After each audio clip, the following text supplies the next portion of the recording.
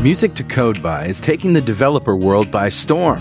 Now there are 6 extra tracks available online, in addition to the original 3. That's 9 Pomodoros of pure productivity just waiting for you. Check them out at mtcb.pwop.com.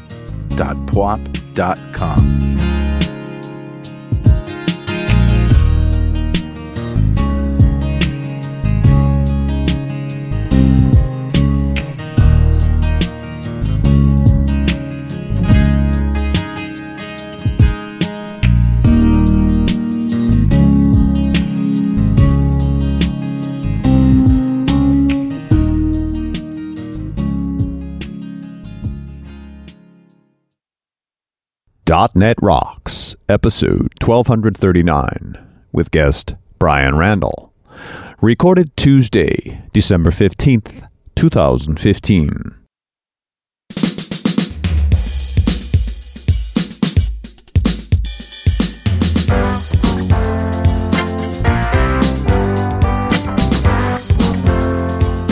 And don't you know it's time for .NET Rocks again, right? Oh, you had a little Minnesotan there. I'm Carl Franklin. And I'm Richard Campbell. And here we are again. Yes, indeed. Brian Randell is here. We're going to be talking with him about some DevOps, some good, juicy, gooey DevOps. Nice. And, but how are you doing, Richard? I'm all good. You know, we're still months away from being back in the office downstairs. You know, it just takes a long time, right? To clear everything out and get it all rebuilt. And what can I tell you? If you haven't been paying attention, Richard's basement flooded. That's where his office is. Well, it was. It's not there anymore. Just a big shell of a room?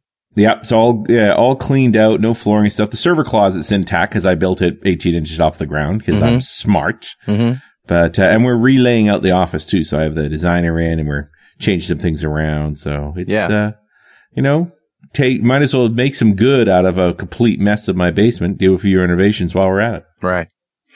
All right. Well, roll the music. It's time for Better Know a Framework. Awesome. All right, dude. What do you got? You might want to call this Better Know Your Customer because this is a great blog post that's been being passed around from December 10th of last year. This is the blog post is entitled Why.net. It's by Omar Kudera. And essentially, it's not what you think it is. Basically, he's saying you get asked that a lot. And, people, you know, in today's day and age, in today's Microsoft, totally different than just 5 years ago. And the ecosystem has changed. No longer are there .NET shops and, you know, Java shops. There are just shops and they use a lot of everything. And so this is where things are going. So, you know, when somebody suggests, hey, we'll use C# for this, or we'll use .NET or ASP.NET, and somebody else says, why? You know, why would we go down that? They're not asking why embrace Microsoft products and only Microsoft products. Or they might be embraced. They might be thinking that's the question, but it's not. And so that's what he's talking about. There, in the past, Microsoft had this anti-competitive stance for many, many years, and it was all about being the platform that people chose, and it's just not that way anymore. So I thought it was a really good, balanced kind of argument that reflects the sentiment, the zeitgeist of the day. What's the link? It's at tinyurl.com/why.net. So the crux of it is, he says, although we built Pangea's platform using .NET, we're not a Microsoft shop. We're a technology shop. That means our tech stack is quite diverse. We use MySQL, Redis, RabbitMQ, Git, TeamCity, EC2, S3, and Chef. They also use .NET. And so they have a stack that is very, very diverse. And this is just the way it is today. So we shouldn't expect our customers to be Microsoft and only Microsoft. It's just not the way it is. Yeah, and it has been for a long time. Yeah, sure. Cool, now man. more than ever. Yep. That's what I got, man. Who's talking to us? Love it. I grabbed a comment off show 1056, the one we did with Brian when we talked about Visual Studio Online. And that's a while ago. That's like November of 2014. Mm-hmm. And this comment comes from Charles Byrne, who says, this was a good show. I hope to hear more about Visual Studio Online because I'm still on the fence. The product line has been problematic. Visual Source Save was a nightmare, which I think is completely unfair. You know, Harry, when we asked him that question a long time ago, he says, hey, this was the first GUI source control. You guys just did a lot more with it than it was ever designed to do. TFS 2005 felt like a beta product. Meh, that's fair. It sort of was. Yeah. And when we moved to TFS 2010, branching was still problematic, and the informative message, there is a merge conflict, please resolve conflicts and try again, was quite fun to figure out, especially when there were no conflicts shown. This would ruin an otherwise productive day. Clicking Get Latest from Solution Explorer, but finding out later that you didn't have the latest was interesting. Out of habit, we'd forcefully get the latest version, and the TFS server workspace configurations would sometimes change our default source control and branching strategy because of file locking on checkouts. Using TFS and workspaces under different virtual machines was tricky as well. Now I'm in another job which uses Subversion, and yes, SVN is dated, but it's been solid for years and years. We are a mixed platform shop. This is the best source control option at the time for both OS X, Java, and Windows. Why is Java in there? It's not an operating system, but okay. For continuous integration, we're slowly getting Jenkins set up, and it looks promising. I use Tortoise SVN and Ankh SVN plugin for Visual Studio, nice. And I couldn't be happier. Merges, unit tests are so much easier. With all that being said, we're still open to Visual Studio Online and GitHub and Mercurial. We are considering an upgrade in the near future, but I fear that too many .NET developers here have experienced the problems and shortcomings with earlier versions of TFS. Yeah, you know what? The early versions had some troubles there. There's not a reason to give up on it now. I mean, this is a year-old comment. Right. And certainly it's the last they used was TFS 2010. It's easy to be annoyed, but 2012, 2013, 2015 came a long way and still works with everything else. So I thought it was a fair conversation about people's frustrations around actually what it takes to manage all these things. I'm sure Brian will have some comments as well. So Charles, thank you so much for your comment. .NET Rocks mug is on its way to you. And if you'd like a .NET Rocks mug, write a comment on the website at .NETRocks.com or via any of the social media. We publish every show to Google Plus and Facebook. And if you comment there and we read it on the show, we'll send you a mug. And of course, we tweet. I'm at Carl Franklin. He's at Rich Campbell. We love the tweets. Send them, send them, send them. And that brings us to our guest. Brian Randell is well-known developer, speaker, author, and technologist. He's currently a partner with MCW Technologies, a consulting firm and co-founder of DuoMyth, a new born in the Microsoft Cloud software as a solution education platform company. Very cool. I'd like to talk to you about that. For more than 25 years, he has been building software solutions. He educates teams on Microsoft technologies via writing and training, both in person and on demand. He's currently a Visual Studio and Development Technologies MVP, focusing on DevOps, agile development practices, virtualization, and Microsoft Azure. When not working, Brian enjoys spending time with his wife and 2 children who enjoy making him look bad on the Xbox One with and without Kinect. Nice. Welcome back, Brian. Thanks, guys. Love to be back. And last time we saw you, I think we were all in Israel together. That's right. Crazy. What? About a week and a half ago. Yeah. Something like that. We're recording all these shows before Christmas so that we can have Christmas off. This show comes out at the beginning of January, so Happy New Year. What's funny is, we day tripped that thing. We flew in, got there the next day, and we're looking over the thing and say, hey, want to have dinner with Brian Randell? And Richard goes, he's here? We didn't even know you were there. It's like, we're just, hey, I know you. Yeah, I know you. It is funny to be around the globe and to run into people that, did I just see you somewhere? All right. Yeah. Wasn't it the other side of the world? Yeah, I think it was. It was beautiful. For us, it definitely is. Israel was beautiful. We stayed, I had my wife with me when we were in Israel, so we stayed a few extra days, and just a fantastic place. We had such a good time there. Me too. I only stayed for a day, but I had 2 meals, and they were both amazing. Yeah.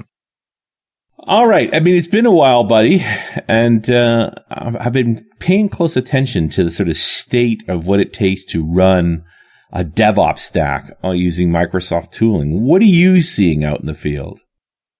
Well, I think we're, Richard, you and I have been beating this drum for years now. Yeah. I remember, doing it back in 2011, 2012 and doing talks to, let's just say, some small rooms. Not what Big Daddy's used to. Nope. And, it's totally changed. And I'd really say the last 6 months in particular, we're getting big rooms, lots of interest. And more importantly, last couple of years, I've been doing it in anger with customers on the ground. Nice. I think the number one thing before we get into any of the tech is just we're still dealing with a human problem, man. Yeah. Getting people and organizations to understand what it means. It's kind of like when people thought agile meant anarchy, that it didn't mean specs, didn't mean thinking. Right. I just Everybody like the thinks concept. with DevOps. Agile meant anarchy. Exactly. Yeah. And with DevOps, we're seeing a lot of the same misunderstandings, especially when some of the examples are these unicorns in the cloud that are doing this, 10 deploys plus deploys a day into production. And you get people kind of weirded out. So definitely it's dealing with psychology. I do a lot of psychology consulting when I'm on the ground. The tech isn't as hard. The tech's getting better, man. The tools are pretty darn awesome out there. And we have so many choices. You guys talked about in the intro of the show about just how Microsoft is all about inclusion and everything. I mean, I always show up at a gig now with a Windows box and my Mac, and now I'm building demos on Linux and Java. What the heck is going on? Dogs, cats living together. This is not your daddy's Microsoft. Exactly. Your daddy's ecosystem. No. And so I think that's really changing. And I think, you brought up that reader letter about Visual Studio Online. Well, let's start with the fact that it's got a new name. Visual Studio Team Services. Yes, VSTS lives. And probably the biggest thing is that Microsoft in this world and embracing DevOps is saying, you know what? We understand you're going to bring different pieces and we just want to be there for you wherever we can. Yeah. So maybe you want to use GitHub, the company, not even the product, GitHub, the company, for your version control. But guess what? We'll provide some great build and release management services. So you can do that today. Use Visual Studio Team Services, aka Visual Studio Online, with GitHub, and it's a very symbiotic relationship. Whereas in the past, it's like if you didn't use all of Microsoft's stuff, you were hosed. And so, Richard and Carl, I'm really seeing a great world out there right now, both on premises and the cloud. Right. I like the reason I brought that blog post up is because I had some guys talk to me up in Boston at the Microsoft Center up there, and they wanted to just take me out to lunch and pick my brain in terms of what they should use, and they're getting pushback from their customers about .NET, but it's because they think that it's the wrong question. They think the question is, should we be a .NET shop? Which was the question they were asking themselves, 5-6 years ago. Now it's not even that question. It's, are we going to include any of these Microsoft technologies, including Azure? And I guess that's a part of this whole equation here is how much of this DevOps story is Azure centric? Well, obviously Microsoft wants you to use their cloud. That is, it's all Azure all the time. Mm-hmm. Let's be very clear. But if we step back, they're continuing, at least on the development side, to say, look, we understand you have an on-premises investment and we will provide you consistently a good experience. Now, some of the new innovative stuff may not show up on premises first. A good example is release management. They have this new great version that is in preview and available now publicly in Visual Studio Team Services. You're not going to get that on premises probably, if I was a betting man, no earlier than middle of next calendar year, so middle of 2016. It's coming. They've committed to it. It will be on premises, but because they can control the environment in the cloud, they can iterate much faster, right? They just finished their last update for the year last week. They've been iterating and updating about every 3 weeks. And so, if you're in the cloud, you're going to get the latest and greatest innovations. But honestly, some people are saying, look, I can't handle that update cadence. So they're okay waiting a little bit. The problem, of course, is when you're trying to embrace something like DevOps, it's always, I need that and I need it yesterday. Right. Yeah. So there obviously is some friction there, but Microsoft is definitely saying, look, we love the cloud. We think Azure is the place to be for everybody. We're going to innovate there first, but they're not ignoring on premises, at least not yet. Yeah, I guess there's several pieces of this. Sure. Right. I mean, one part there is managing the development project in the cloud. That's totally separate from managing the deployment in the cloud, like actually running the app. You may still want to run the app on premise, but it's kind of, VSO offers an awful lot. Okay, VSTS. I hate that we reuse names. Running up in the cloud is fine. For me, as a guy helping companies with large scale websites, testing in the cloud is just the most sensible thing you could possibly do. Because speed of test matters a lot, and being able to light up a huge number of instances of a website, run all the tests in parallel, and consolidate all the resources literally in a few minutes, nothing touches that. I couldn't do that on premise if I wanted to. Right. Oh, absolutely. Yeah. Cloud-based load testing that's available is a prime example of where the cloud shines. And the great thing that, to be clear, this release management that is in VSTS in the cloud can be used to deploy on premises, assuming you just set up the trusted connection. There's lots of different ways to do this, from the extreme end of things like ExpressNet with Azure to just the fact of opening up certain ports on your firewall and putting an agent on there for those specific relationships. So the key thing to understand is you can do most of your development in the cloud, yet deploy and manage on-premises solutions. It's only in environments where you're just so afraid of the internet that you've got it locked down that you're not going to succeed. Well, this is where you still get back to this idea of, is source code an asset? Is it something I have to keep inside my firewall? Is it something that needs to be defended like that? Well, and you know, a big problem with that is, let's be honest, unless you really are taking the serious, I'd almost say extreme management perspective that your developers are not allowed to take code offsite. You've disabled their USB drives. They can't email code. In other words, the number of developers that I see walk out of the office with their entire source code on their laptop, which is not BitLocker, is not encrypted, and you're worried about it being stored in a, you know, I don't know what the class rating is for Azure data centers, but the chances of you getting data out of Azure right now is really low compared to off someone's laptop who leaves it in Starbucks. And even if you did, there'll be a good record of it happening. It's way more controlled than that laptop walking out of your office. Right. Exactly. And that's why I find it somewhat a joke. I mean, I do run into situations that customers say they can't do it, and they do have a secure environment where it's like they check my laptop at the door. So I have been in those places, but those are so few and far between. It's somewhat of a red herring to use that as the excuse as to why you can't use Visual Studio Online. Sorry, VSTS. Oh my God. See, it's happening to you, man. I mean, unarguably, the VSTS name is a better name, because when I look at what the offering actually is, it's about services for your team. Sure. So that's a good name. It's just a used name. Yeah, well, you understand that, you know, a lot of the MVPs, we have fun with it because we have old shirts that say VSTS on it. But the Microsoft's official shortening version, you'll see them use VS Team Services. So they're trying to not, they're not trying That's to. That's going to fix everything there. That's the solution. Well, your comment about doing psychological consulting really hit home with me. And, I think that I think our listeners need more help with that than they do the tools. And I think you're absolutely right. The tools are awesome these days, but getting the customers to commit to using them, even in a diverse, ecosystem. Yeah, you know, one of the first things, of course, is stopping the us versus them attitude, right? Right. You know, there's a lot of, over the years, the mistrust between developers for throwing over-the-wall crappy code. Developers look at the IT pros and the people who manage the data centers being draconian. You won't let me do my job, man. You know, you don't make things available. And so it's really getting that communication opening up. At the management level, one of the big problems is, you know, it's people giving up control and power. Yeah. Because often what I tell people to do is say, look, you know, particularly in the case where I tend to have a higher ratio of devs to IT pros, it's like, give me, you know, to go to the IT manager and say, I need one of your admins, one of your people who has access to the servers, can manipulate and upgrade things and bring them onto the dev team and make them responsible to that team is hard, because you're saying, oh, I'm going to give up headcount, I'm going to give up authority. And that's really hard for people. And so getting a good DevOps culture is making sure you say, we're all in this together. So it starts with that, building the team beyond the development team. In other words, building the organizational teams.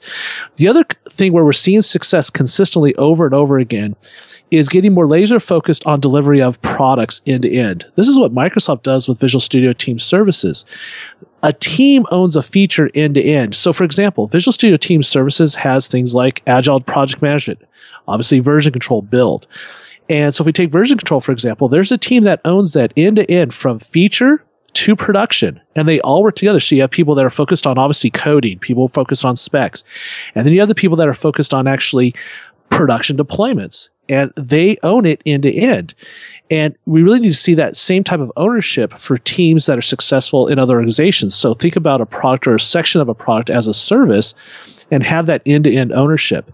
That's where you really have to get it going. But that's right there. Like I said, Carl, you have to get people at the table and to say, look, we're going to give this a go. And it doesn't just work overnight. You got to give it a good anywhere from 6 weeks to as much as 6 months.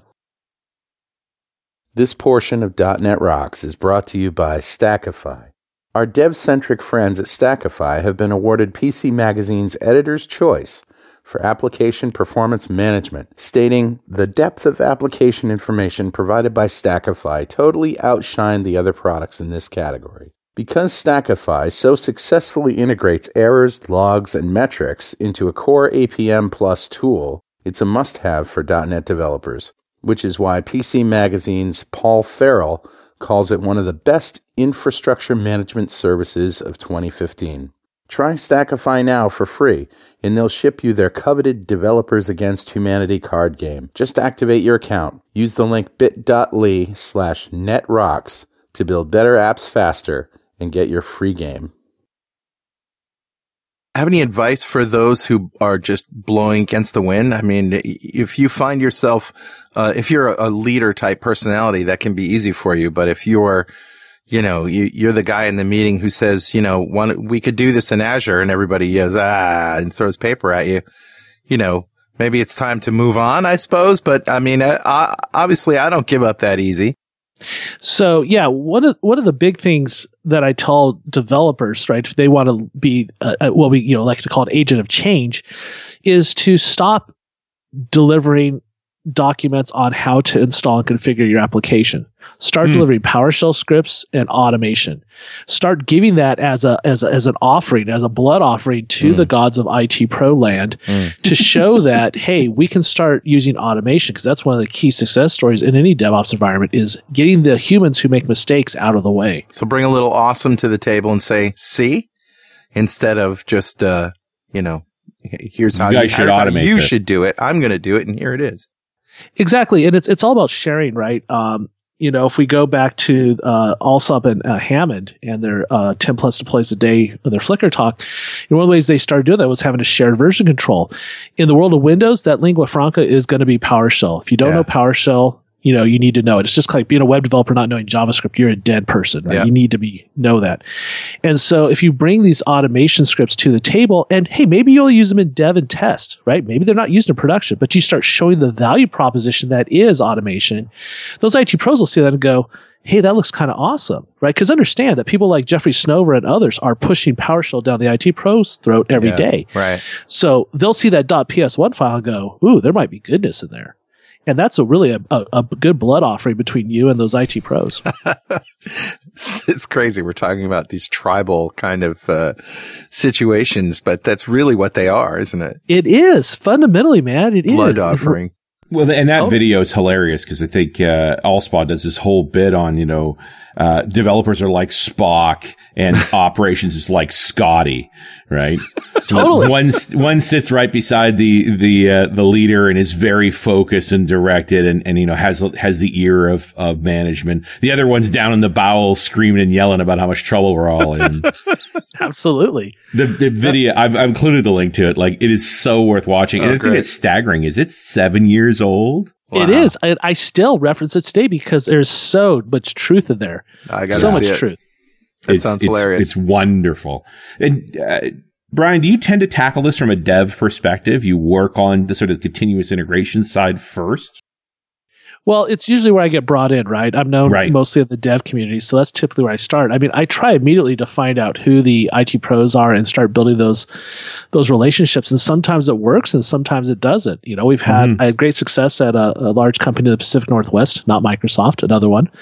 And we did some really good stuff working with them. In fact, one of the solutions we ended up doing at the time, this was about 2 years ago, is we actually went with Chef for their deployment because they needed heterogeneous deployment, and Microsoft stuff wasn't there. So they're using on-premises TFS, lots of good stuff. They're building web apps, and they're upgrading a legacy click once application, 2-tier application. But they were trying to do some stuff with Linux and some other stuff. And they said, we need a solution now. And I said, well, you know what? The Chef stuff is really good. They got a good relationship with Microsoft. It's a good place to start. So we did that. That worked out well. On the other hand, I was at a large company down south in Texas, and let's just say continued friction to where my guys ended up going rogue, and they actually installed their own Team City server and an Octopus deploy server because Central IT was managing and controlling TFS with a draconian thumb, and they just couldn't get stuff done. And so when you're talking a shop with 1,500 developers, that's just what's going to happen. So, you know, I've seen it both ways. I dealt with a customer who her whole team just moved their stuff over to AWS, never told IT.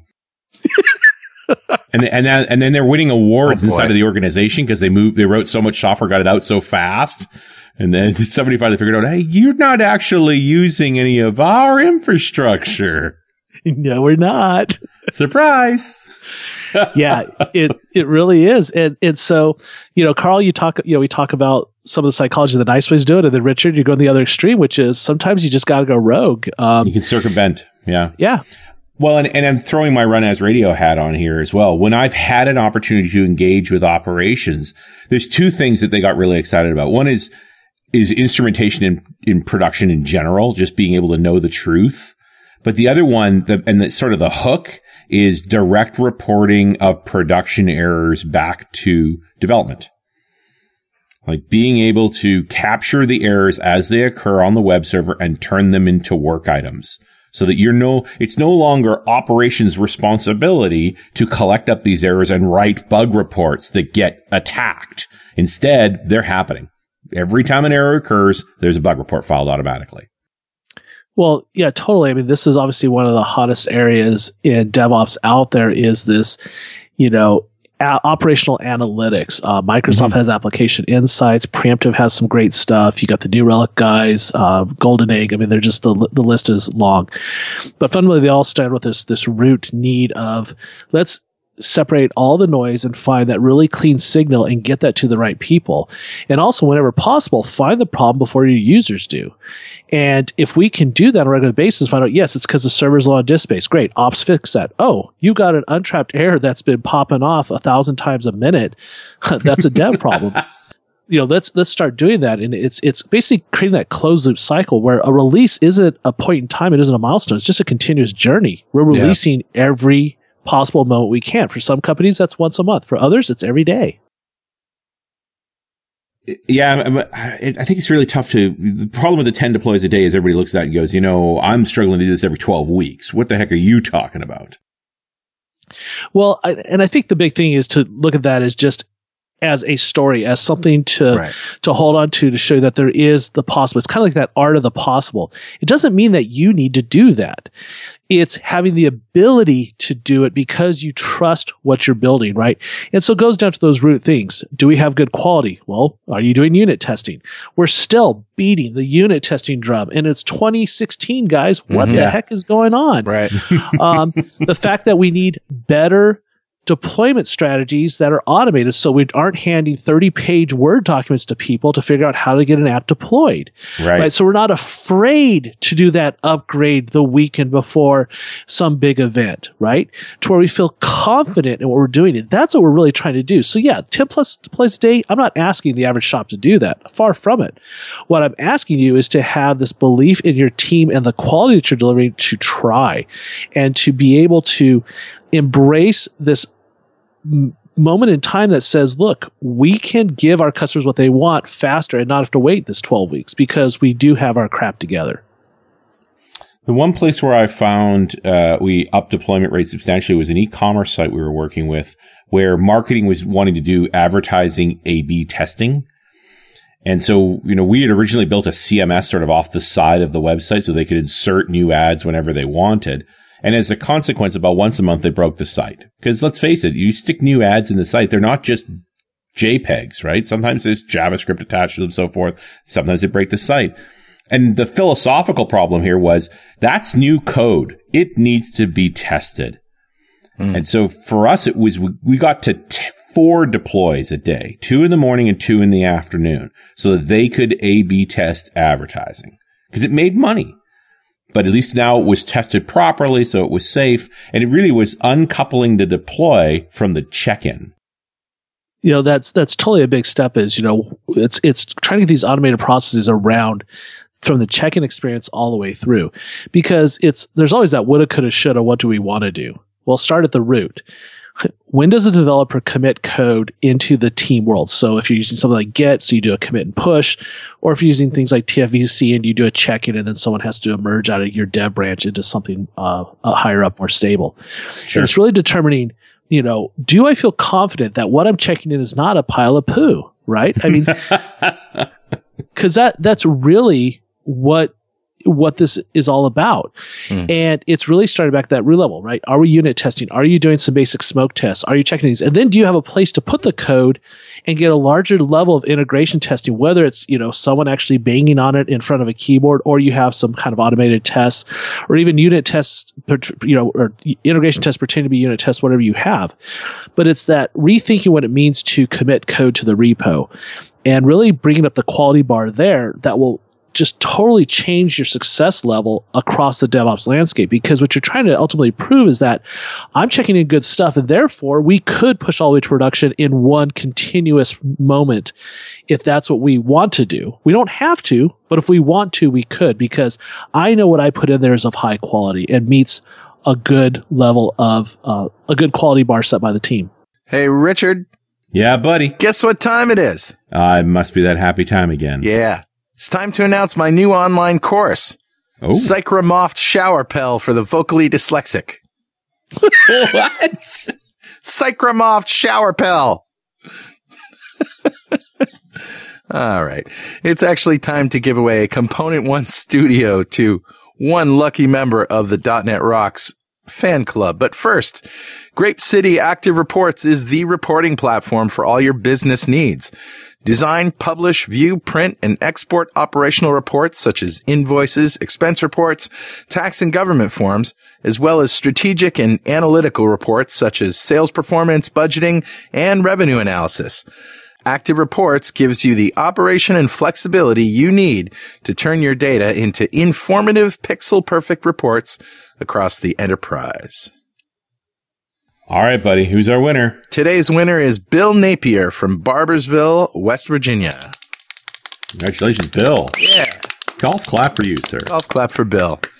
And he just won the Component One Studio from Grape City. That's a big pile of awesome from them. If you don't know what we're doing here, go to .NETRocks.com, click on the big Get Free Stuff button, answer a few questions, and join the .NET Rocks fan club. We have thousands of members all over the world. And every show, we like to give away stuff from our sponsors. And every December, we give away a $5,000 technology shopping spree to one lucky member of the .NET Rocks fan club. But you got to sign up to win. And Brian, it's your turn. $5,000. Go shopping. What are you buying? Oh, This guy does not have any problems. No, I know. okay. He's not want for anything. Yeah, I've got hardware issues. So right now, if I took my $5,000 and I was looking for the next best year, I'd probably go in and buying a ThinkPad P70, 64 gigs of DDR4 RAM, mobile Xeon processor, and up to 3 terabytes of PCIe goodness. That's like a server. It is a server. It's a server in my pocket, basically. Yeah. So they've actually just started taking orders. Unfortunately, they don't have all the options available yet. So my wallet is saved until the new year. So I won't be trying to get in a last minute tax credit, but, yeah, that would be where I'd spend my money. I actually, if you don't get the Xeon, you can get almost everything I mentioned there and get it under $5,000. If you pop in the Xeon and go full bore on the SSDs from, Lenovo, it kind of gets a little expensive, but the 64 gig of RAM isn't actually that expensive. And that just, just brings pitter patter to my virtualization heart. It's the SSDs that take the money, isn't it? Those PCIe, yeah, they're not cheap right now, but the perf on them is insane. I mean, you're talking, yeah, it's smoking fast. Yeah, like 4 times the perf of your typical high end SSD that's on a SATA 3 bus. So it's just wicked fast. Wicked fast. Wicked. Yeah. Yes. Good gadgets. Good stuff. All right. So, obviously an advocate of Visual Studio Team Services for managing development stack. And this is the whole idea of just doing your dev in the cloud, maybe your test in the cloud, even if you deploy on-prem. And a few different instrumentation options. I mean, what are the other pieces of the equation here when we really talk about an end-to-end solution? Well, probably the other big thing that people are really grappling with is package management. Package management is turning into the next generation DLL hell, right? Yep. And so I think that's the big thing we've got. The problem is I don't think we have definitive leaders in the .NET space. Obviously, we have NuGet that Microsoft supports and provides, but it doesn't have everything. Microsoft has introduced something into Visual Studio Team Services that will be coming to TFS also called package management of all things. And then you have things like Chocolatey, you have the OneGit, and then there's third-party products out there. There's MyGit, there's ProGit. And then, of course, we have the non.NET stuff. We got NPM out there. And then you have products like Artifactory. And so right now, I think that's another exciting area, which is how do I do things like dependency management? We're running into this, we went from DLL hell to this package hell of making sure we get the right reference to the right component and all of its supporting components. I talked about one of those companies I was working with, and one of the projects we had to do was when someone makes a change to a shared component, in other words, a component used in other parts of the product, how do we make sure that doesn't break everything else? So it was trying to come up with a cascading build architecture that would, hey, you check in here. We know all the people that depend on you. We're going to go rebuild them, and we're going to run a whole suite of automated tests to see if you've totally hosed us. Because that's one of the big problems people run into is that some common library gets updated and you see these cascading failures across your enterprise, right? Because it's used everywhere. Yeah. Yeah, you can still get into that trap of one dev decides he needs a new version of a particular library, pushes it out, and it sort of infects everything. But isn't this what configuration as code is all about? Well, it is to some degree. I think once again, it's evolving the practices. We have all these leading innovative ways to build software, but the number of developers that actually build software that way is few and far between, right? I was just on a list this afternoon where someone's asking about a version control issue related to developers using and coding against WinForms. So, wow. As much as we have on one hand this extreme world of, the latest JavaScript library of the day, there's lots of enterprises building traditional software with traditional mechanisms. We're still having to train people on things like dependency injection and using interfaces, and not the UI interface. We're talking programmatic interfaces. So I would say that, it turns out that some of the stuff, well, it should be old hat is not. We still have a generation of programmers that has not embraced some of these new mechanisms of building software. And we've done a few shows in the NuGet chocolatey box starter space where it's like you can build up a set of scripts that will instantiate your application from scratch, at least in the cloud. It's harder to do it on-prem, building everything every time. So that, now you can do diffs, right? This is the new build compared to the old build. What's changed? This stuff you can really measure and can check in. Yeah, we're definitely, I think, seeing some movement there. And I think, once again, it's moving away from this idea that we need to have lots of shared things. Right. You look at the .NET framework, right? Changing to a model with supporting native compilation. The idea that you can deploy an entire app, including the .NET framework, into a directory because disk space is cheap. Yeah. And so we take that level and then throw containers, right? The new hot thing out there. We start really rethinking about what configuration means and where we can start getting some better isolated deployment models. And yes, I think that coupled with configuration as code, DSC on Windows, obviously the Puppet guys and the Chef guys have some things going for non-Windows, but fundamentally rethinking what it is. It's just, it takes a while to get people over there because things with like Docker and containers, the way they work, well, they don't support GUIs. They're only good for server-side applications like web apps, right? And sadly, people still have to interact with some kind of UI representation. And so we're still doing some of the complexities there as we move people off of some of the traditional Win32 desktop style applications. Yet then we have this reverse problem, which is, everybody pull your cell phone out of your pocket. What do people want on their phones? They want apps. Right. Right. So I think we're all going to stay employed for a long time. It's just we're solving some of the old problems and finding new problems. Well, there's always more to do, right? Like there's certainly no end to that aspect of it. For both devs and IT. Yeah. Well, exactly. And that's why when people worry about losing their jobs to automation, it's like, folks, I have never found an organization that will not find more things for you to build and create if you use automation, right? Yeah. You automate yourself out of that role. There's a dozen other roles for you that could also stand to be automated, which is kind of fun, actually. Exactly. I mean, that's what the great stuff is. I mean, I don't know about you, but I continue to have fun every day when I wake up. Well, and I think this is where products like Chef really shine, is that is something built from scratch. To actually, this is also way I've heard Docker described. We've talked about containers for a while now, just this idea of, virtualizing at the OS level rather than at the BIOS level. But the other way I've heard it described is here is a virtualization technology that from scratch was built to be configuration as code. Because VMs just weren't built that way in the beginning, and we're trying to retrofit it in. But this idea that you can literally have a script that will build every element of that container top to bottom, that's what they're thinking.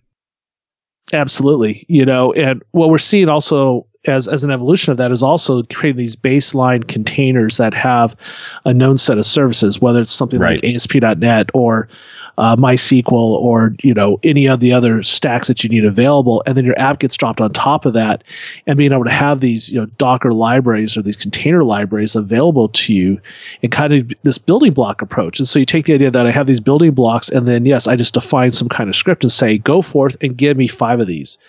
It's really like it's a new level of platform as a service, to have a bunch of stuff pre-configured in a container that you don't need to own anymore. Oh, absolutely. Yeah. Why do I need to worry about that? It's just there. It's one more thing. It's very Jetsons. It's very high Stacy level. Sprockets. It's very high level, Well, push the right buttons at the right pushing time. Finger is killing me.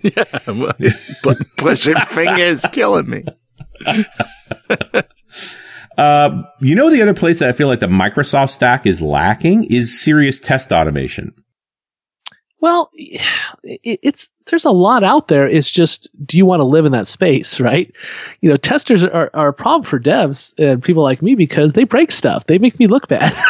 Yeah. Well, they find out where what you said this code was supposed to do and what it actually does doesn't match up. Right. Yeah, Microsoft has been investing heavily on this over the years. I mean, good God, if we go back to 96, I did a talk on visual test at Tech. Yeah.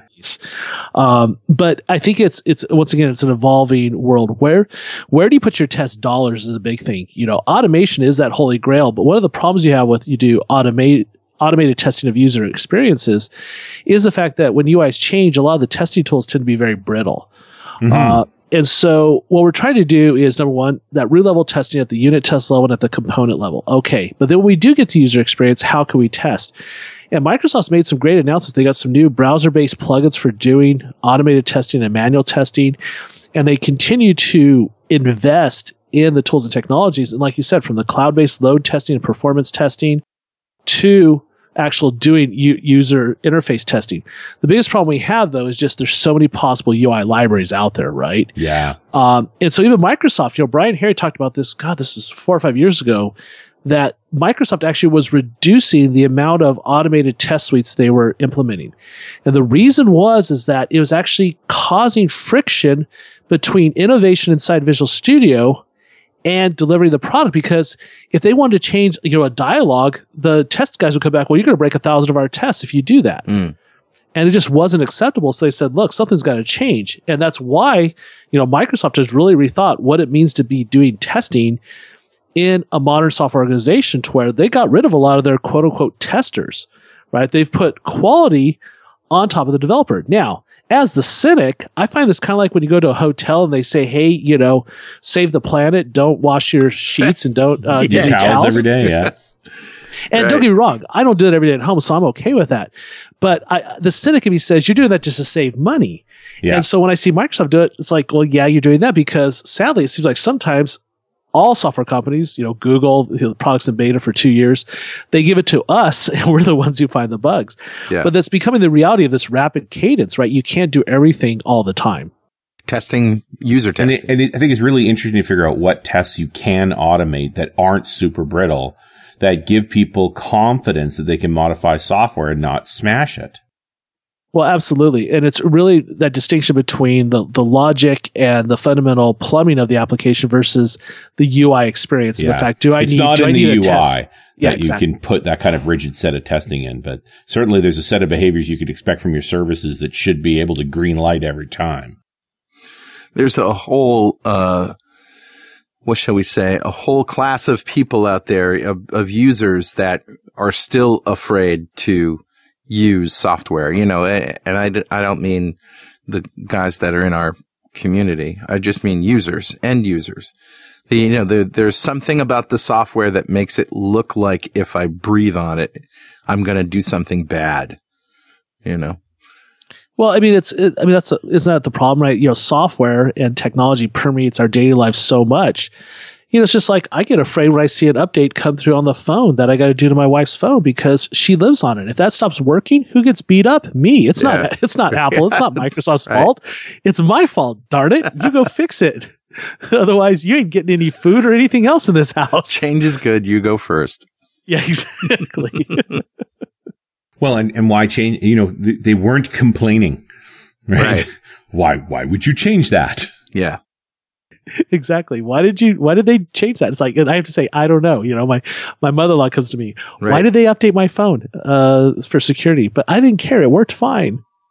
Right. Yeah, just leave it alone. Until it's interesting how forced those things are now. Like trying to avoid updating software on a phone these days. It's really demanding it. Oh yeah, and you get those, and then you have the OCD in someone, and you see those, like if you have iOS and you have those little red circles, and those red circles show up on your apps as notifications. You see, 1,000 unread emails, 50 apps that need to be updated, 40 calendar appointments. No, make it stop. Nice. Well, and it is sort of just isolated to the phones, isn't it? Because when on the PC, at least on Windows, they've figured out how to just slip updates in. You just don't have to worry about that anymore. Even modern browsers update themselves whenever you reload them. Well, and the phones we're getting there, it's this catch-22, right? Because people are afraid, right? We're afraid of if I take this update, it's going to break. But yeah, iOS a couple releases ago, they introduced just send me updates when I'm on Wi-Fi. And you're seeing the same thing when you do it with the new Windows Phone 10, Windows Mobile 10, excuse me. So you can do it. It's just like a lot of people, I'm afraid, right? If this breaks my wife's phone because of an update, I tend to want someone else to be the guinea pig. Yeah, right? If it's smartly done, they should just call it maintenance mode. They should just say, hey, we're going into maintenance mode for a couple hours while you're sleeping tonight. Don't worry about it. Everything's going to be fine. It'll just be good. Wow. This is some big lies. The check is in the mail. Yeah, and everything's going to be fine. Well, dude, where do you point people now when they want to get started down this path? I mean, I do a talk, and I think you've done a talk similar to that, where a DevOps practice is about people, culture, process first, tooling comes last. Yep. But clearly the tooling's gotten better. Do you see it as a way to draw people in? Do you point them at particular tools as a way to get started? Well, obviously I have a bias because of what I know, right? I work on Visual Studio Team Services every day. My startup's using it. We use release management and Angular to deploy to Azure. And so what I really do is start looking at their process, right? First of all, so if we jump away from the people and process, just go straight to the tools, I say, okay, let's look at your unit test structure. Let's look at what goes on before you check in. I start with the developers there. And then it's like, okay, then we go and we look at builds again. We say, how do you do builds? Are you doing continuous integration? Now, when you do a build, what does it create? Does it create something that is now testable, something I can give to someone, or automatically push into some kind of testing environment, whether it's a shared dev environment for the team to test each other's stuff, or is it actually a formal test environment? So it's right there. I start there, which is what goes into the check-in and going back to the builds, right? Things that should have been taken care of 10 years ago. People really should have had this figured out by now, but we're still dealing with it in 2016. Sure. Yeah, totally makes sense. And yeah, how many times do you do that conversation about tests and they go, what tests? Yeah, or they put their heads down. They say, yeah, we tried that for a while, but we got busy and we had to write more features. Yeah, I didn't have time to write tests. Never have time. Always time to do it twice. Never time to do it right the first time. 3 times, 4 times. So tell me about DuoMyth. Well, yeah, so what happened a couple years ago, we were doing some work for Microsoft, and they wanted an easier way for the Microsoft field to get people to try the new versions of Visual Studio. And at one point, we were actually shipping out laptops with Team Foundation Server and the latest versions of Visual Studio on them. And we wanted something to work in the cloud. And finally Azure got their act together and said, hey, you can have VMs allocated. As long as they're not running, it's not costing you any real money. And so we got this idea for a startup, and we first did it kind of in private with Microsoft, started with the US sub. And now it's something we use with Azure. In fact, we used it in the Azure Roadshow when I was with you guys in Israel and in Paris. So people can basically show up to the event. All they need is a laptop that can do RDP. We're even actually doing a new browser technology that lets you just do it from a web browser. But the bottom line is we provide you with a self-contained virtual machine environment to do the experience. So it has all the things you need to do the lab. And so we built a product we call Valhalla, and it's something we're going public with, and it'll be basically, so you want to do a training class of anything. Basically, if you need a way to train information workers, developers, if we can put it into a virtual machine and run it on Azure, you can use our system. You can say, I need 50 VMs, click a button, and we'll go and create them, spin them up. All the stuff you need to manage virtual training labs in the cloud. And then all the stuff that goes with it, your content, slides, lab materials, all that good stuff. That is so cool. Very, very cool. Well, Brian, thanks, man. It's been a pleasure, and thanks for being here with us today. I love you guys. Always great to talk to you, and it's the holidays, so what better way to finish off the year? Exactly. All right, and we'll talk to you later on .NET Rocks.